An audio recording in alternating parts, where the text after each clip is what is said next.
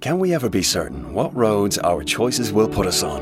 In 2018, Toyota cut through the confusion, completely ceasing production of diesel passenger cars, becoming the global leader in hybrid electric battery innovation, lowering harmful emissions, and providing certainty for Irish drivers. Now, 9 out of every 10 cars we sell are hybrid electric, making Toyota Ireland's best-selling car brand in 2021 and 2022. You will never take a wrong turn with Toyota. Built for a better world. Best-selling claim based on most recent monthly figures. Down to business on News Talk. Sponsored by Bank of Ireland. Here to support your business as it keeps building for years to come with dedicated business teams. If you're like me and you've had a bit of a sweet tooth, then very little compares to biting into a luscious, smooth piece of chocolate. It's a product that's sold absolutely everywhere, and little wonder why. So, with one of the most chocolatey times of the year around the corner, I figured now would be the best time to find out more about the business side of things, and I'm delighted to be joined today by Simon O'Keefe. He's the head of sales at Lear Chocolates. Jim Healy is the director and co-owner of the Chocolate Garden down there in the Carlow-Wicklow border, as I understand it. And Helena Hemrick is the CEO of Chez Emily, and you're all very welcome to the programme. Helena, we might start with you. Tell us a little bit about Chez Emily, if you would. Chez Emily was established in 1996. We came back from Belgium and we set up a artisan chocolate company in Coolkey, the Ward. Okay. So you have Belgian heritage. So tell us a little bit more about how you found that. Again, I'm interested in the early days of how you got into the business. The very early days, myself and my husband Ferdinand were living in Belgium, and he retrained as a chocolatier, and we came back to Ireland because my parents were Belgians who moved here in 1964. We came back to Ireland in 1996 with the knowledge of chocolatier and how to run a business, and we set up. We brought back the Belgian recipes with us, and very much it was an artisan process. Everything is handmade and hand produced. Okay. And your husband was an accountant and now he's retrained as a chocolatier, so that's got to be good for the business. Oh, that was very good for the business. All right, let's talk to our second guest, Simon O'Keefe. He's the head of sales at Lear Chocolate. Simon, you're very welcome to the programme. How are you, Bobby? Thanks for having me in. Now, you may not remember because you're only a young lad, but I remember the days of Lear Chocolates down in East Wall and Connie and Mary and... tell us about the business, where it is now. Exactly that. Well, it was founded in 1987 by Connie and Mary. Connie originally produced out of her kitchen, outgrew that quite quickly and onto East Wall then. And then in the last phase of growth, we moved out to Navan, the IDA Business Park. So that's where we're based from now, 2 production facilities out there. Right. And how many people do you employ out there now? At peak season, which would be from September through till the end of Easter, about 350 odd people. Wow. And that goes down to about 100, 150 from Easter onwards. So really from the next 2 weeks onwards, we'll scale back a bit. How much of the business, Simon, is international and how much is Irish? Approximately, just. Yeah, it's about probably 50-60% in the UK, probably 35-40 international, and then the balance would be in Ireland. Okay. So we're since 2016, 2017, when the Brexit vote happened, we had a huge proportion of our business in the UK, and we just needed to kind of reposition. So we didn't have as much risk in the UK, and we looked at other export markets to help. So were you able then to make that transition and basically almost wean yourself out of the UK, even though it's still an important market, but you're not so dependent on it? Absolutely, yeah. No, the UK is still our most important market, and will continue to be. But what we've done is we've gone from 6 or 7 territories to 25. So we've balanced that risk, and we're now much stronger internationally than we were, so we mitigate, I suppose, if there's any. Yeah. Our third guest, Jim Healy, he's a director and co-owner of the Chocolate Garden of Ireland, is on the line. Good afternoon, Jim. How are you? Good afternoon, Bobby. You're keeping the best till last. That's great. That's it. Yeah, we always do that. So hi, Alina. Hi, Simon. Tell us about the Chocolate Garden, Jim. Again, we know Mary, your wife. She's been in with us a couple of times, but Is the business in Carlow or Wicklow? That's my first question to you. We have a County Carlow just because we're in Tullow, but the Garden of Ireland is Wicklow, so we're very much associated with our Wicklow roots, which is as I say, we're 3 miles inside the border of Wicklow. Okay, well, thanks for clearing up that geographical matter. Tell us now about the business and its evolution, if you would.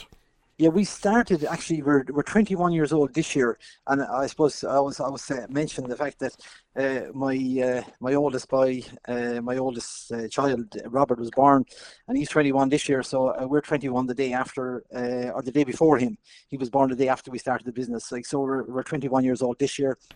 We make handmade chocolates, and at the moment, as you mentioned, like lots of Easter eggs and Easter bunnies, and personalized chocolates going on, and we also do workshops down in our shop, so people can come in and make their own chocolate bunny or make their own chocolate Easter egg. So, and adds a fun dimension to it. Myself and Mary started the business, and we have 3 kids, and they're helping out with the business now as much as possible. And that's great. Help as well. But it's family-owned business.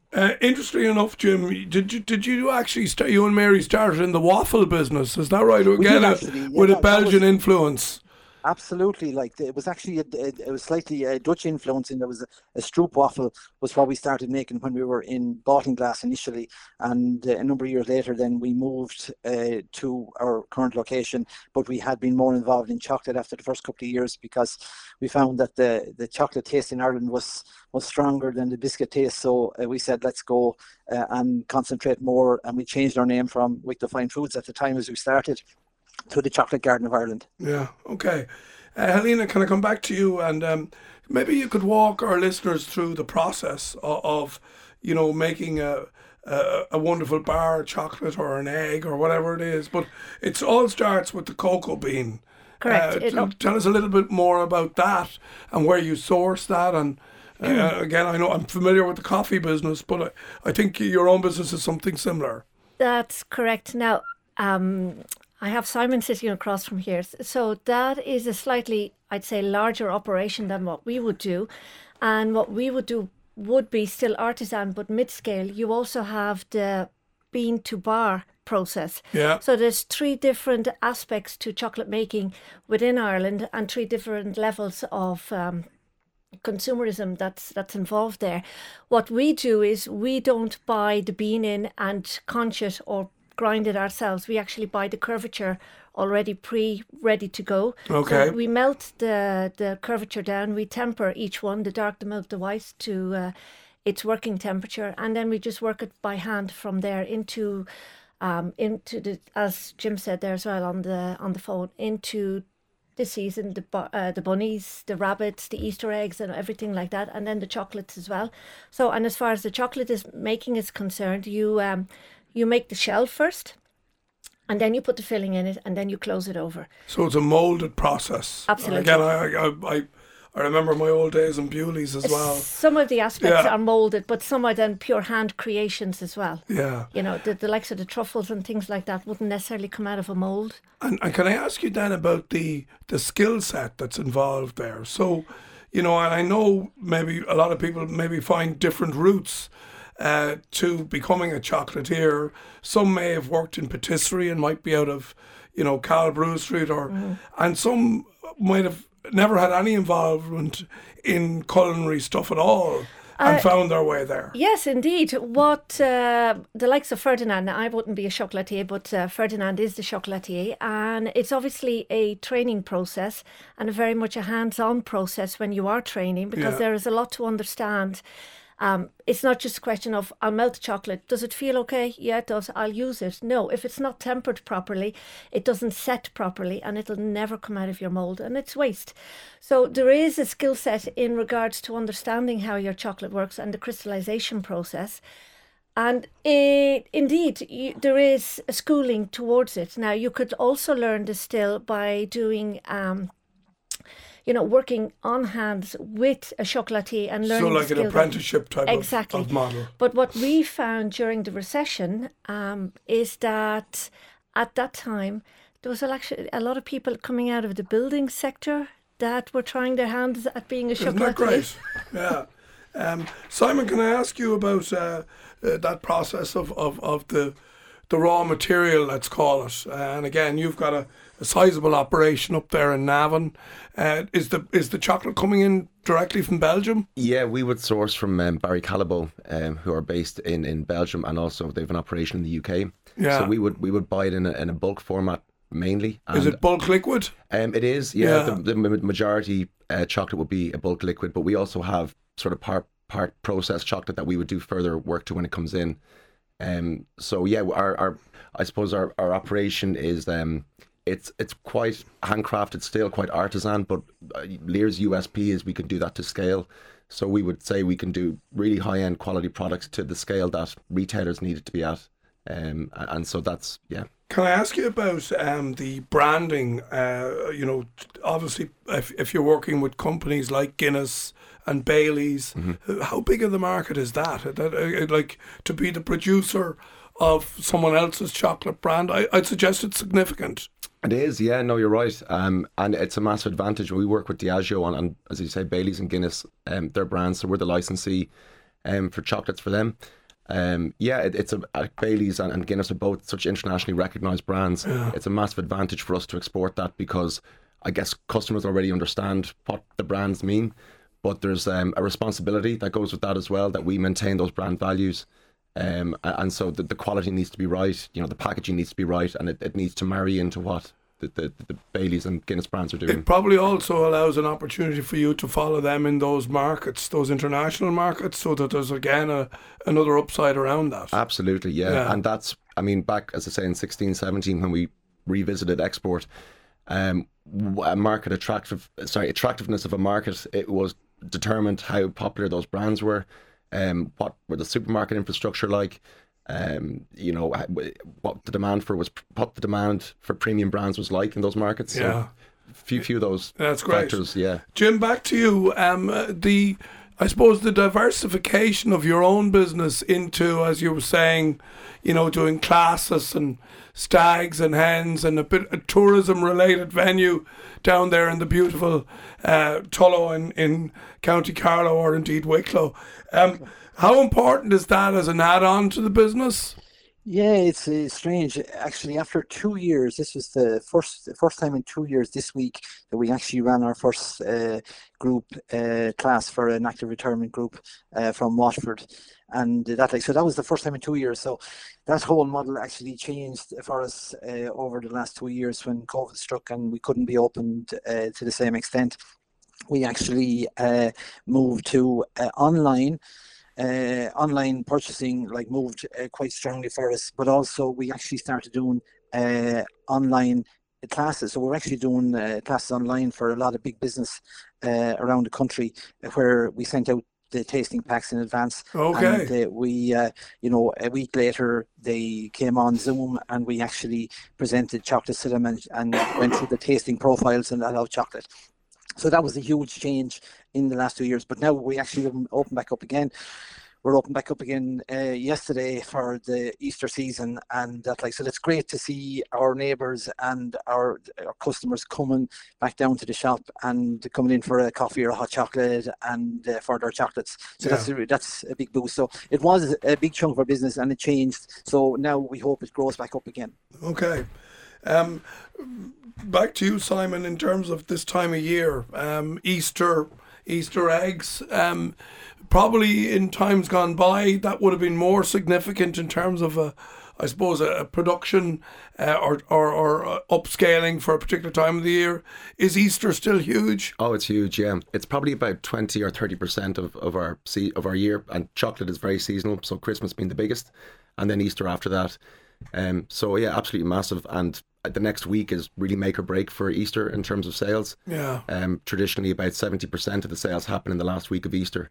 So we've all our products on the shelf, and now let the war begin to see how we can get it off the shelf. But Helena, I remember in my Bewley's days when we used to make chocolate Santas, and then when they didn't sell, we used to sell them as chocolate St. Patrick's on Easter weekend. But in those days, you had to do anything to make a buck. Tell me a little bit about your own expectations now for Easter. Well, yes, this is the first Easter that we've had since post-COVID, such as post-lockdown. So it's long overdue. It's long overdue, and we have found in our two shops now, the shop in Ashbourne and the shop at Cool Key, that the community is very strong and has come out in force the last 2 weeks particularly. But again, next week, like Simon says, next week is going to be the biggie.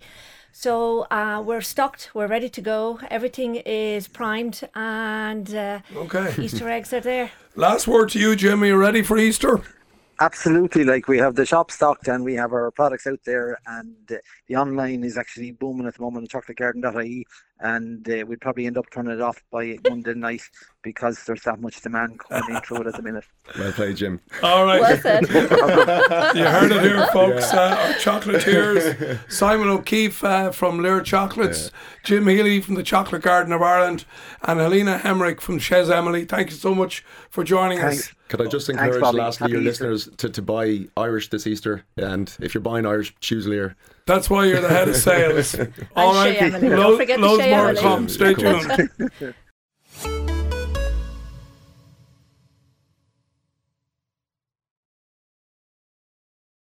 If you're thinking of buying a residential rental property, ICS Mortgages can provide an excellent range of flexible buy-to-let mortgages, including interest-only terms of up to 15 years.